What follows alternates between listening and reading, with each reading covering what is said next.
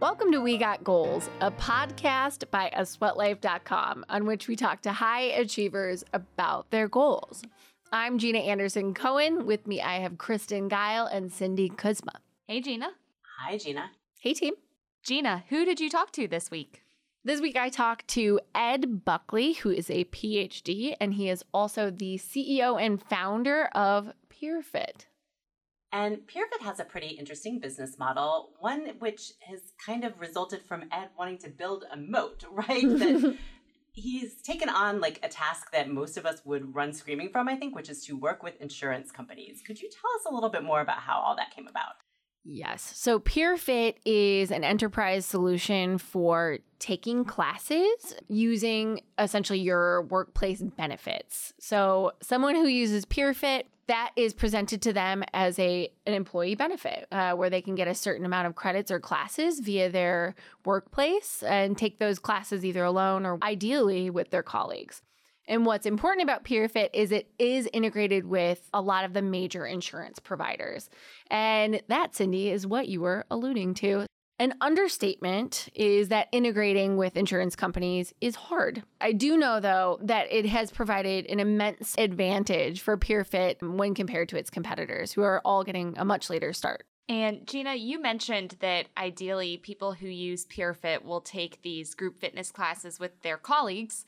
And that sort of goes back to something that you and Ed talked about the importance of community. And that's something that he really drives through PeerFit's culture. Can you tell me a little bit more about why this culture is so important and like how he went about instilling that when most of his team is actually remote and don't see each other all the time? Yeah, the team is actually 100% remote, which is nuts when you really stop to think about it. But on the flip side, it also makes a lot of business sense because then you can recruit the top talent from across the country. You don't have the overhead of offices or of, Wi-Fi in every office or whatever else you would have to pay for in an office. And an office is expensive. You don't have that anymore. And you're able to give people the sort of freedom that they want to be sort of entrepreneurial, but then you also give them the structure of a job and the benefits of a job and the security that comes with a job. But the culture of PeerFit, it's actually pretty incredible how much the people who work at PeerFit love PeerFit. If you look at the hashtag PeerFit and PeerFitting, you'll see people just using PeerFit, and a lot of them are PeerFit employees as well, using those two hashtags. So they all are drinking the Kool-Aid and are what is called dog fooding in the tech industry, which is using your own product. For you at home, Kristen's face was disgusted. But they do subscribe to the theory of dog fooding, of using your own product, of, for lack of a better way to put this, eating your own dog food. So you know what it's like, so you know what the glitches are, so you know what the benefits are, and they love it. They go and work out together when they're in the same place or even when they're sort of working out solo. So they've instilled this sort of culture in this company that's so remote, and it's something that they're very, very proud of. Well, that idea of a totally remote workplace with a super fun culture is really exciting. I can't wait to hear more about it. So here is Gina with Ed.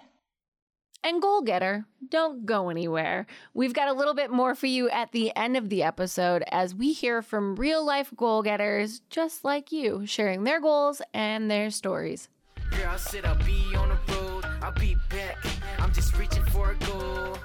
So don't be upset when I'm not. This is Gina Anderson Cohen. I'm here with Ed Buckley, PhD, CEO and chairman of PeerFit. Ed, how's it going? I sound so old with that title. Or important. I'm great, especially because this is not the first time I've seen you today. I just saw you a few hours ago sweaty in a workout.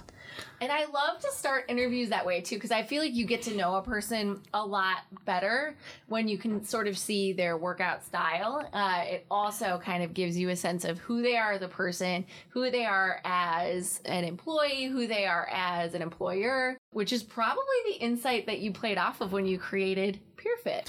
Yeah, funny story. A lot of people at PeerFit used to work together at Gainesville Health and Fitness. And part of the interview process at Gainesville Health was they took you through a guided workout. And after I got hired, I had heard the logic that they were trying to do. And they said, we don't care if you do 1 rep on every exercise we bring you to. I just want to see how hard you try on everything and when you give up. And they're like, that's all we care. There's been people who are really, really fit and we could tell they weren't trying hard versus people who might not be in great physical activity shape, but man, they tried really hard and we knew we wanted to hire them. It's just so funny. You learn a lot from somebody when you sweat with them, right? It's kind of an interesting point. So yeah, PeerFit for us was all about how do you build a bridge between traditional healthcare and all the incentives that go on and the fitness industry. And what we had found was both sides were staring at the edge of their cliff, looking at the other one saying, no, you come to me. No, you come to me. I'm important, right? Because healthcare is this multi-trillion-dollar industry and fitness is a multi-billion-dollar industry. And so they both think very highly of their positions and don't think that they should have to do anything. And we looked at that and said, we'll gladly come build the bridge for you. We make a joke, it's $1 billion bridge. We'll come build it for you. And it's an interesting thing, especially because in the U.S. healthcare market, employers are really the centerpiece of it. And so if you want to touch healthcare, then you need to be in line with employers. And the way that we did it was employer worksite wellness initiatives, funded by themselves, funded by the carriers, and letting people go to fun workouts like we did this morning. Great little workout here in Chicago. That's what we wanted to achieve and just make it really easy to do that. And you didn't just start PeerFit out of nowhere. You had a background and you had knowledge in the wellness industry from a lot of different angles, both from being a fitness instructor and from your actual PhD, your studies that you completed at the University of Florida. Is that right? Yes, as my resume would make it sound like I have 70 years in the industry. No, it has always been my passion. When I remember being 13, I think that was the age we were allowed to go to the gym on our own, where I lived at that age. And I was just obsessed with bringing people to the gym with me. And I didn't care what they wanted to do when we got there. I've just always had this obsession of bringing people together and doing it around fitness. And so that's what my studies were in. That's what my research was in. That's what my part-time job through grad school was in. And it's just, I was able to blend all of this, I guess, magic of passion, energy, experience, and research and academics to bear. And here we are, years later, and PeerFit's growing, and it's been a really fun ride so far. That's super fascinating. And before we get into the first big question, I think it's very interesting that you're connecting to healthcare providers through the employers, because there are a lot of different companies that are creating workplace wellness that just acts as sort of a layer on top of what you're doing every day in the office. But you're really plugging into the health insurance and to the benefits that employees get. Is that right? Yeah, that's right. It is a job that I think nobody wants, and that's why we were glad to take it once again. If you're looking at building a new, cool, innovative solution, you think, why would I want to go to a heavily regulated, red tape-filled bureaucracy like the big insurance carriers? That's just what they have to be, right? I mean, they handle a lot of sensitive information, they handle a lot of money, and thus, to be safe, the cause and effect is they're very troublesome to work with. So the average innovative company says, oh my gosh, I want to go anywhere but there. And we looked at it and said, they're the ones with the pocketbook. They're the ones who are ultimately funding these activities. If you want to be in the most leveraged position as possible, run straight to them. And we knew that's where we wanted to be, but we also knew that on day one, we couldn't go to them and say, you're doing things terribly wrong. Listen to us, young startup, and we'll tell you what you should be doing. We wanted to go get traction with employers and with brokers, and then eventually make it where they couldn't ignore us. That's very fascinating, because it sounds like you've built your moat because no one else wants to do it and you just ran right at it. So let's talk about the moat and let's talk about PeerFit, because I'm assuming that I know the answer to your big goal. But can you tell me about a time that you accomplished a big goal, why it was meaningful to you, and what it took to get there? Personally or at PeerFit? Anything. Let's do both. Let's do both. I think I'll do a really obvious one personally, getting my PhD. I didn't have to do it. I was fine, in the industry that I was in. I really wanted to do it. I love being a student and to just go to the highest level that you can go academically, whether it's an MD or a PhD or an ED, right? Whatever your industry is. For what I do, it's a PhD. And to know that you can become an expert from a research perspective in that. Now I view that as half the equation is now I wanted to go be an expert on the pragmatic execution side of it. And so it really was a passion project to have that. I could do my job today without it, but I think it gives me a really unique aspect and an insight to the whole industry and what people who do research think about. So that was a really big accomplishment because we were doing PeerFit at the time. I was doing my startup. I had another startup and I was working 2 part-time jobs. So the accomplishment of the degree itself wasn't necessarily the success. It was doing it with all of those balls juggling in the air. From a professional standpoint, this is a fairly new one, but took years, right? Our first major national system-wide insurance carrier contract that we signed was the result of many meetings and many clients and pilots and, months of back and forth. And then after we actually signed the contract and we threw ourselves a big party, like, good for you, you're so fantastic, the carrier came back and threatened to tear up the contract if we didn't renegotiate it. So, we're sitting here thinking we're so fantastic as, the young startup that got one of these contracts, right? That's kind of like a make it moment. And nope, a couple months in, just out of nowhere, I get a phone call and we need to renegotiate. It was a really interesting time. What a gutting experience, too, because it sounds like that was, while it was a milestone, while it was important to the company, and you probably worked really hard to get it, you felt like you were on top of that mountain. We finally did it. We've got this big thing, and then you just got knocked right off. Real quickly. And how did you recover from that?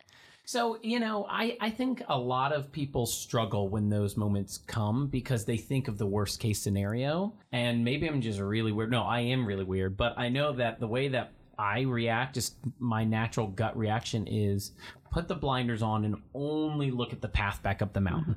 Not look how far I fell or how could they do this to me. There is no blame. Blame does not help you in that scenario at all, right? So it is, you have to get things done. And at that moment, the only thing that matters is how do you get back to the top of the mountain? What resources do you need? Who do you need to call? What help do you need to ask for? But I think that's where our team really thrives in those moments because we've all been trained with this kind of attitude and culture of blame is irrelevant. Doesn't matter how we got here. Doesn't matter how we got down to the bottom of the mountain. We're at the bottom of the mountain. What do we need to climb back up? And that sort of speaks to your culture in general, too, because I think anyone who's worked in a large corporate culture has felt that sort of culture of blame.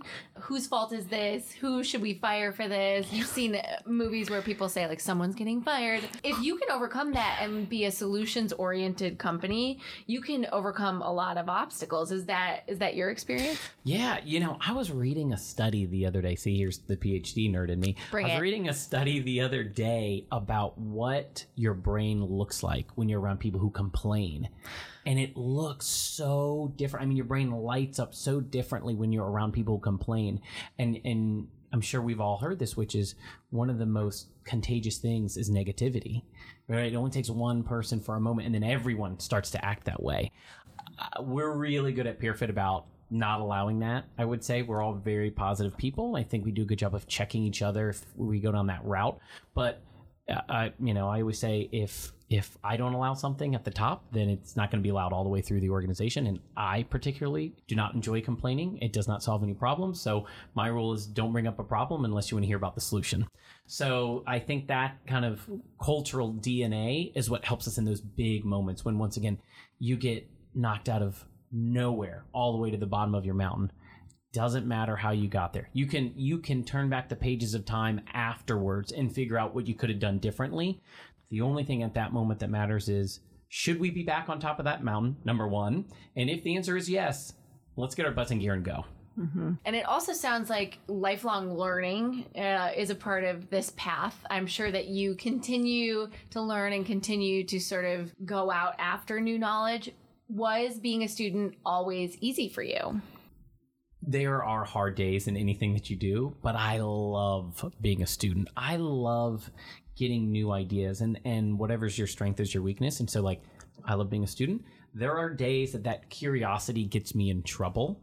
What's the phrase? Curiosity killed the cat. That's the one. There are days that my curiosity gets me in trouble because I should be doing something. And I guess by nature, that's why I'm a disruptor and I've started a startup. I'm curious and like to try things. I like input. I like hearing things. I like being coached. And I think that at your essence, that's what a good student is being about. And you're never done, whether you're done with school, but I seek out mentors and our investors and our board and advisors. I seek out input from them all the time. In fact, one of our board members told me the other day, he goes, you don't have to give us as many updates as you do. You guys are doing fine. Why don't you guys just worry about what you're doing? I said, whoa, don't worry, we do. But I just like hearing input, right? I don't need your validation. I just want to hear input in case we're missing anything. And so I think that if you're constantly getting input and you're constantly learning, you never have to have a big decision. You never have to have a big learning moment because you get little pieces throughout every day and every week and every year. And then it just becomes part of your habits. And that's what life's about, is finding habits so that they're easy. And if you can build a couple of really good habits like being a good student and seeking out new people to educate you, then you're going to have a pretty good life. And let's talk a little bit about your investors. I know that you're part of the Engage VC program. Just started this week. Tell me all about that. So that's kind of interesting. We have a really unique group of investors, and I think we've done it so much differently than a lot of groups out there, right? A lot of people get their platform and get a couple customers and say, all right, man, do you know what my ego needs? I need just one really big investor and one big name. We didn't care. We did a bunch of angels who did their family offices, and if you live outside of the region, nobody would know probably who they were, because there's something you can get from everybody, and something you can get is autonomy. And once again, we have a really great team. They're sharp, they're experienced. And if we can get little coaching from smart, experienced people, we don't need a really big VC making connections for us because we can go do that ourselves. And so this last year, we've been looking at unique investment partners we could find. And I thought Engage was an interesting one. And at first we said, generally speaking, they help companies slightly behind us in the maturity phase. And we legitimately asked ourselves, are we past being able to get quality outcomes from this program? And it was just such a good fit ultimately that we had to do it. And so that program started this week. And so for those of you who don't know what Engage is out of Atlanta, Georgia.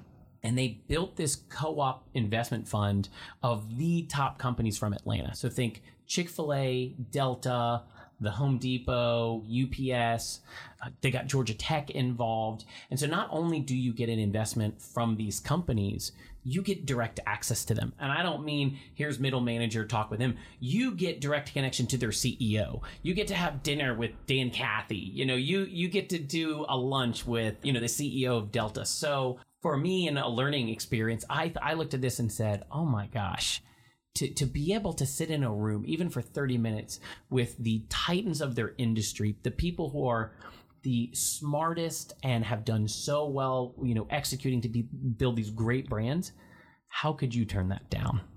Sounds like you've got some Engage program pride, and you're definitely looking forward to the experience, which absolutely is a great segue to your future. I see how you did that. Mm-hmm. So can you tell me about a big goal that you're striving to accomplish in the future, how you plan to get there, and why that's important to you? Yes, I will tell you as much as I legally can tell you. Oh, goodness. Yeah. So our core business is connecting healthcare dollars, employers with the fitness industry, right? We view that as our core business. And there is a way for us to take that core business and basically double it by not doing anything new necessarily, but doing it a different way with the insurance carriers. So it's still insurance carrier dollars going to fitness experiences and data coming back, right? However, it's in a completely different way than we've ever done it with them. And it from a process standpoint looks the same way that we came in. We disrupted a bunch of legacy big box gym fitness subsidy programs and allowed personalization and scale to happen. So we want to have this program launched by 2020, which sounds far away, but it is not, because insurance companies have lots of deadlines and you have to file them just a whole year ahead of time. So that is something that we have spun up, literally a startup inside of PeerFit. We treat it as a startup. We've hired people whose sole job it is to work on this startup. We keep it very lean. We have some of our department heads who basically offer a certain number of their hours every week to this startup. And that's how we see ourselves getting there, is the same way that we built the original business. So it's the core product, it's the same customers, it's the same supply partners, but it's a different mechanism of doing it. And the reason why we didn't just let it be part of the company was we didn't want to distract the core company. Look, the core business is still one of the fastest growing companies out there right now. So why get in the way of anything that company and that group is doing? And so that's why this is really our second startup, right? PeerFit 2.0. We have a nickname for it that I won't tell you, but we have this great little startup and it's fun now. Originally, I was the startup, co-founder. Now it's almost kind of like I'm chairman of this board that oversees this startup, because our department heads are really the ones who act like the investors and the mentors, and I'm kind of there helping them help the startup. So I would say, how are we going to get there? We're going to get there by asking a lot of great questions to our partners, taking good input, and making a lot of iterations. We're not the smartest people in the room. However, we're really good at listening to the smartest people in the room. And if we can push out 1,000 cycles of change between now and the time we have to have stuff filed, then we're going to have a great product. So it sounds like you can't talk about a lot that has to do with this big new growth product, but I do want to know how you personally look at setting goals. Is it something that you do with any frequency, or is it just when you see a big brass ring that you want to grab, you set a goal then and start creating a plan? I would say both. I'm a systems thinker by nature. And so whether it's a new problem or one that I'm constantly rechurning cycles of how and what's the most efficient way to get there. I always think about efficiency in everything that we do. And so I'm never married to an idea. We could be in progress on the most efficient pathway, and new information, new opportunity could come about that reconfigures them. It's like driving on waves, right? And then all of a sudden, maybe an accident happens or whatever, and it reconfigures your route. I would never ask, well, why does it reconfigure? I'm just going to go with it, right? There's a new efficient path. That's what we do. So from a goal setting perspective, I never tried to be married with the process to get there. Just only know that if there's a better process, if there's a more efficient process, then I have no problem changing what we're doing on how to get there. I am also a bit of a reactionary person. If I see something and I fall in love with it, I generally fall in love with it immediately or not at all. That's very much how I am with things. However, I try to think that if there's something that I personally am not in love with, but our team wants to do, I try to give everybody the autonomy to do what they want to do. I always give them the advice, hey, this is why I wouldn't pursue that. But if you are going to, here's what you want to do, right? It's your department. I try not to get involved with people's hiring because it's their department and they're going to have to live with them. I kind of feel that way about everything. My father gave me a great piece of advice when I was a teenager, about 15. And he said, son, if you ever do something and I tell you, hey, I think that's a bad idea, and you do it anyways, you can still come to me and I'll help you out afterwards. I'm not going to throw it in your face that you did what I told you not to do. And I think that always stuck with me, which is, who am I to tell people what to do and not do? I'm going to give them my opinion. I'll give them some suggestions. But if they want to do it and it doesn't work, so be it. If they're on your team, get them back in line and help them row in the right direction. So how do you help your team set goals? It sounds like you're at least there for them directionally to provide them guidance on processes. Are you also providing them a framework for goal setting and a framework for creating the big vision that you see? I really see that in two components. If I'm there to help project the path and the vision and kind of the velocity that I expect, my COO, my counterpart, Adam, he really helps with that framework, right? Because goals inside of our workforce are not just simply, well, what do we want to get done or what one KPI? It's everything from like budgetary goals. Hey, I want to accomplish these KPIs. And then also, here's my budget. Do they line up? So that really is an operational function. And I let Adam own that. And I, once again, give him input of how I think their process is working or have suggestions of how they can change that. But I really view my role when it comes to people's goals are direction and velocity. Where are you headed and how fast are you getting there? And other than that, I like to be around for them every day to give them little input, because the way that I seek out input is the same way I give input, which is I will talk to Todd and Emma, who travel with me all the time. They're here. I probably call each of them 20 times a day. And we have a bunch of 60-second conversations and quick weigh-ins rather than really long conversations. So I let Adam help them drive what those goal processes are, and I'm there to help give them little nudges every day. And that brings up a good point too, because your workforce is mostly remote. Completely remote. And why did you, I'm just mostly fascinated about this. This has nothing to do with goals, except probably it does. Why did you choose to have a totally remote workforce? So I believe there's no such thing as good or bad. There's effective and ineffective. And if I want to have the best people and I want them to be able to be in the work environments that fit them, there is no one site that solves that. And so the most effective route to achieve that outcome is hire people, and they can work from wherever, whenever, and however they want to. There's 3 people in this room right now, for those of you listening, and I doubt the 3 of us would all work at our best in the exact same place in the exact same city. And some of us have no problem working in the same office 5 days in a row. Some of us would probably go stir crazy after a day. That would be me.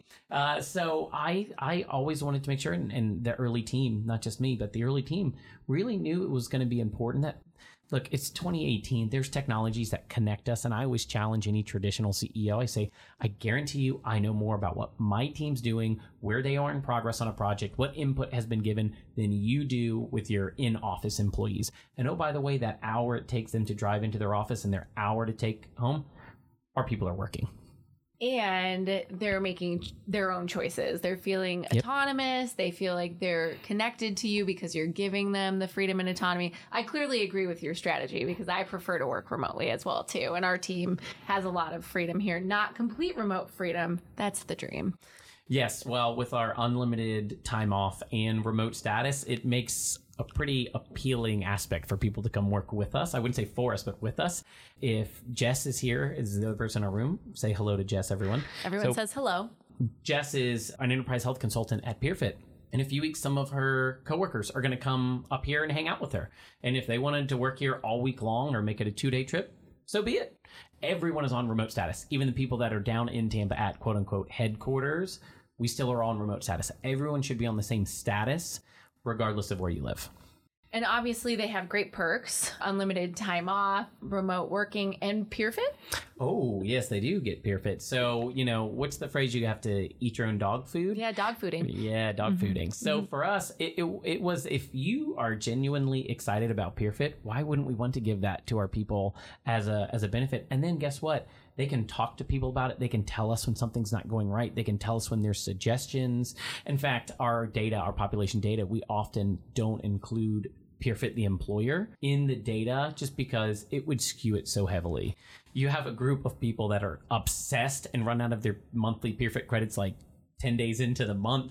So, it is, we have people that are very, very passionate, and even still, we don't have 100% of our people using it, and that's okay, right? We have very different people. Not everyone that works at PeerFit is a 28-year-old millennial who just loves fitness studios. We have a very diverse group, and we just won a lot of awards this year for our culture, and which is even more outstanding because we're a remote company. So having a great culture and doing it remotely, I think, is just awesome. We love it. And we're super proud of those awards, whether it's, best leadership team, management team. I was fortunate enough to win some for best CEO for women employees and for diversity. That's really important to us. And I would say that my job above and beyond just vision and velocity is culture. If it's not my most important priority, it's not going to be anybody else's. It's a great point. Before we wrap this up, I have one last question, sort of related to everything you're talking about. Obviously, everyone has a different working style.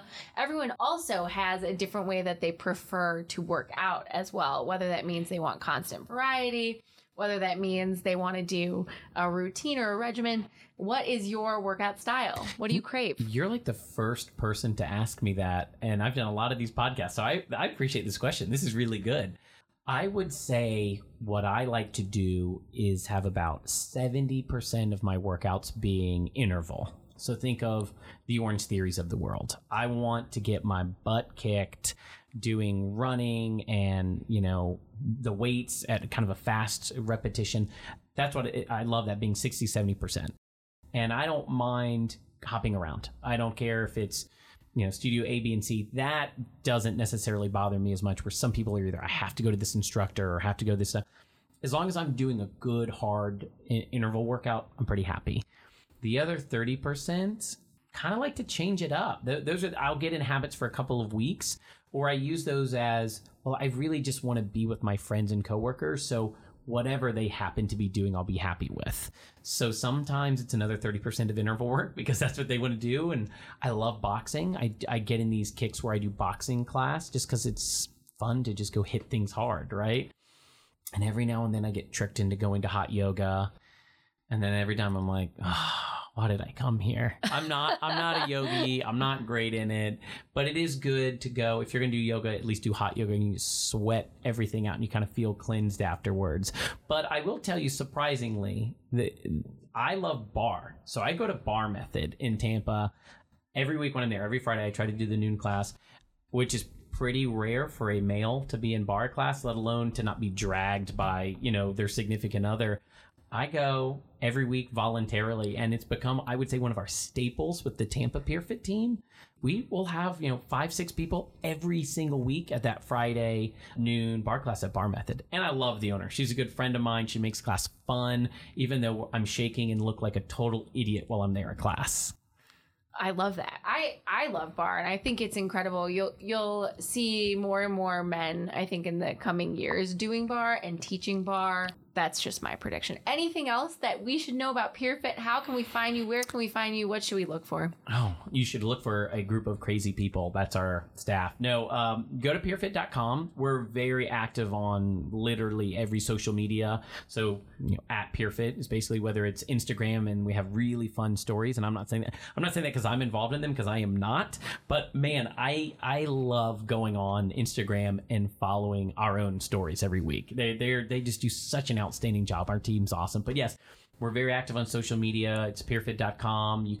We have apps for Android and Apple, and you can use those and just go on there. And whether you want to use it as an individual or you want to go nominate your employer and say, excuse me, employer, why don't we have this perk? There's a mechanism on there. You can nominate your employer, and we'll reach out to your employer for you. On Android and on iPhones, right? Absolutely. Excellent. Well, thank you so much, Ed, for joining me on the We Got Goals podcast. You certainly are an inspiration. Well, thank you for having me. Girl, I said I'll be on the road. I'll be back. I'm just reaching for a goal. So don't be upset when I'm not. Hey, goal getters. This is Cindy Kuzma, and I just wanted to give you a heads up that we're about to play another goal from one of you. If you would like to be featured on a future episode of We Got Goals, all you have to do is record a voice memo on your phone or computer. Just tell us about a goal that you've accomplished, a goal you have set for the future, or give us your best goal-getting tip. Email that to me at cindy@asweatlife.com, and you could hear your voice on an upcoming episode. Now, here is one of your goals. My name is Julian, and I'm from Chicago. So I went through my own fitness journey over the past 3 years, lost about 60 pounds in total. But when I first started out, the main thing that I was trying to do was kind of get that quick fix, because I was so sick of being overweight and fat, and I thought to myself, if I could just lose 20 pounds in, a month, it would be great. And I found that trying to do those quick fixes and, trying to cheat your way to a goal doesn't really work out, because in the end it backfires on you. I mean, I ended up losing and gaining the same 10 pounds over and over, and it wasn't until, I set small achievable goals and really tried to change my habits and lifestyles that I was able to get there and, be successful in that journey. So I think the big thing that I learned there is just, try to set small attainable goals. Don't try to shortcut your way towards success, and, develop a work ethic, develop good habits, and you'll get there. I think the big thing for me was keeping a consistent schedule. So when it came to my diet, I kept a very specific eating window every single day, and I started in small steps. So initially I was just trying to do everything, right? I was cutting the carbs, cutting the calories, fasting, everything. And eventually I just went step by step. I said, okay, I'm going to force myself to eat in this eating window, and I'll eat whatever I want for a while. And then once I'm comfortable with that, I started, counting my calories. And I didn't even lower them at this point. I just started counting them, started making sure that I was comfortable with the idea of tracking my food all the time. And I kept this up for months. And then, slowly by slowly, I started adding more and more to that formula until, I was able to like stay at a caloric deficit and, lose that weight over a sustainable period of time, over about, like a year and a half or so. And I've kept that off for about a year now. So those are some of the little things that I did in this specific goal. Girl, I said I'll be on the road, I'll be back. I'm just reaching for a goal. So don't be upset when I'm not around. Just know I'll be back, so no need to frown. This podcast is a sweatlife.com production, and it's another thing that's better with friends. So please share it with yours. You can subscribe wherever you get your podcasts, including on Spotify. And hey, while you're at it, pretty please leave us a rating or a review. Special thanks to Jay Mono for our theme music, to our guest this week, Ed Buckley, to Tech Nexus for the recording studio, Kathy Lai for editing, and of course, thank you to you, our listeners.